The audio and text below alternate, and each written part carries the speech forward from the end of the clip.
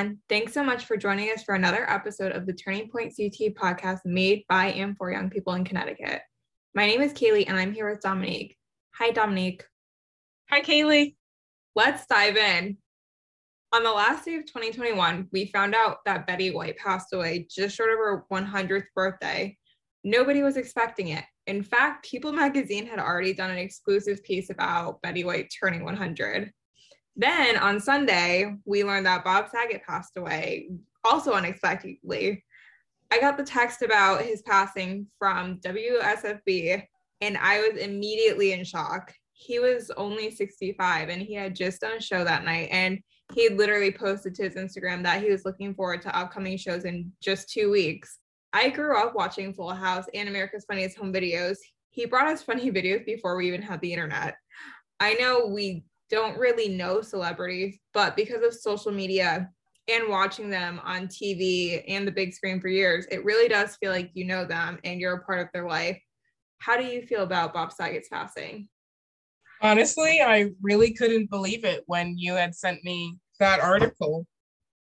I was in complete shock. I didn't know what to think. I was really, really sad because I also grew up watching Full House. He was my favorite TV dad. I really wanted a dad like him. Yeah, so I was also really shocked finding out that Bob Saget had died. Like, I honestly, like, anytime I see, like, someone has died, some celebrity, my immediate reaction is, this is probably just some joke. Like, this probably isn't real. But because I get texts from the news, that's usually how I confirm that, like, someone has died. Like, even when Betty White died, I was like, no way. Like, it's the last day of the year. Like, someone is just trying to play some joke, some sick joke. And, like, Betty White's not dead. And then I got the text and I was like, God damn it. Like, she's dead. And, like, literally when I found out she died, I was like, this is such a bad omen. The fact that Betty White died before she turned 100, that, like, something bad's going to happen. Like, next year's going to be really bad just because Betty White died, like, before 2021. I mean, yeah, before 2021 ended. So, I mean, if Betty White didn't want to come into 2022, you know, maybe something bad was going to happen. And now Bob Saget is dead. So, like, I can't. Yeah, I still don't know how I feel about the whole thing. And I agree, the Betty White dying before 2022 is definitely a really bad omen. And Bob Saget didn't even survive 2022. So it almost makes you wonder, like, what's it looking like for the rest of us? Like, is the year really gonna, like, start off that, like, crappy? Yeah, I mean, it was a really horrible end to 2021. Like, losing Betty White was bad enough. And then, you know, and, like, even though she was like 99 and, you know, you expect old people to die. And, like, while Bob Saget technically can be considered old, it doesn't seem like he's old enough to, like, have just died out of nowhere. But at the same time, he was 65. And again, we're sitting here, like, talking about them like we know them and they're celebrities. But, like, I don't know if it's just me, but it's like you feel some kind of, like, connection to them, especially with someone who is, like, a sitcom, like, icon, like, you know, TV dad. Like, you just feel some kind of connection to them, even though you don't know them. And, like, yeah, it's not as sad as losing, like, a family member, like, but it's still, like, shocking, and it still, like, has an effect on people. No, yeah, I can understand that. There was actually I have a couple friends, I guess, like, coworkers who didn't understand why people were, like, really upset about Bob Saget dying. And me and my friend Haley were like, what do you mean? Like, that's really sad.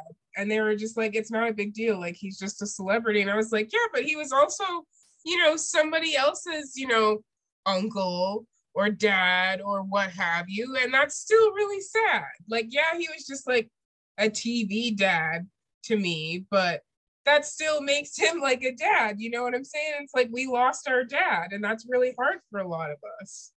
Yeah, and between Betty White and Bob Saget, it's like we lost our grandmother and our dad. Like, and even just reading like how much of an impact he had on the co-stars and everyone, like reading John Stamos post right now is so upsetting because like, they were such good friends because of Full House for years and years and years. And even like, the younger co-stars are like, I am literally devastated.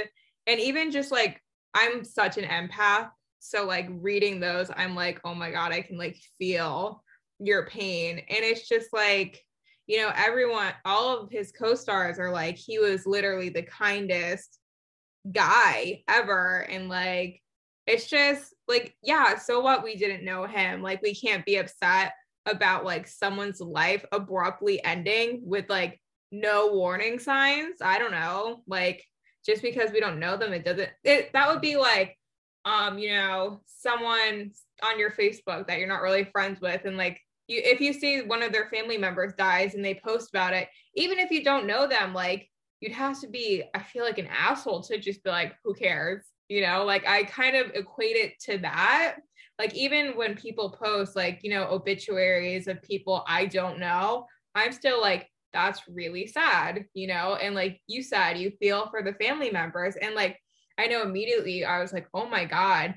Like when I read the news article about Bob Saget, like how he died and he was found unresponsive in a hotel room, I was like, where was his family? Like, and his family probably wasn't expecting him to like not like come home.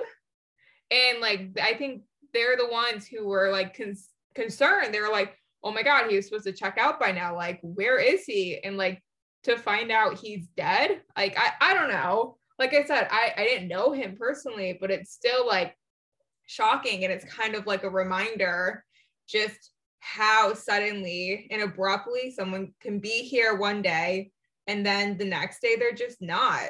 Like it's just crazy. And whether I know them personally or not, like, it could be someone in my life that I like know and love, but it's just like that reminder that, people can just like drop dead. And it sucks and it's life, but it's just crazy. I feel like you should be allowed to be sad about someone's death, regardless of whether or not you knew them personally. You knew them enough for it to make you feel something. And I think that makes it valid for you to want to mourn that person. And especially with someone like Betty White, who was around through literally like generations and has made such an impact. Like I know I'm in a lot of groups on Facebook, and when Betty White died, like everyone was posting like, oh my God, like I can't believe this is happening. Like I grew up watching, and like, Betty White, I wasn't like a huge fan, but she was in my favorite movie, The Proposal, with Ryan Reynolds and Sandra Bullock. She was the grandma. And like even then I'm like, I mean, I didn't watch Golden Girls or anything. That was never my thing. I never watched it. And I'm not going to go be one of those people that goes and watches it just because she died. But, regardless, it's like, oh my God, like that really sucks. And it's upsetting that like everyone, including Betty White herself, was like prepping for her 100th birthday just for her to pass before the new year started and before she turned 100. I don't know. It's just like upsetting. And like, even if they're not people we know, they're just like kind of reminders that like things like this happen. And I feel like just because someone's a celebrity, you shouldn't be like, oh, who cares that they died? Like, that's crazy to me that people were like, who cares? Like, he was a celebrity. But it's like, they're people too with families. So I actually did watch the Golden Girls growing up because I was the oldest fourth grader I knew. I religiously watched the Golden Girls, so it actually hurt a little more to find out that Betty White has passed away. especially because she was the last Golden Girl.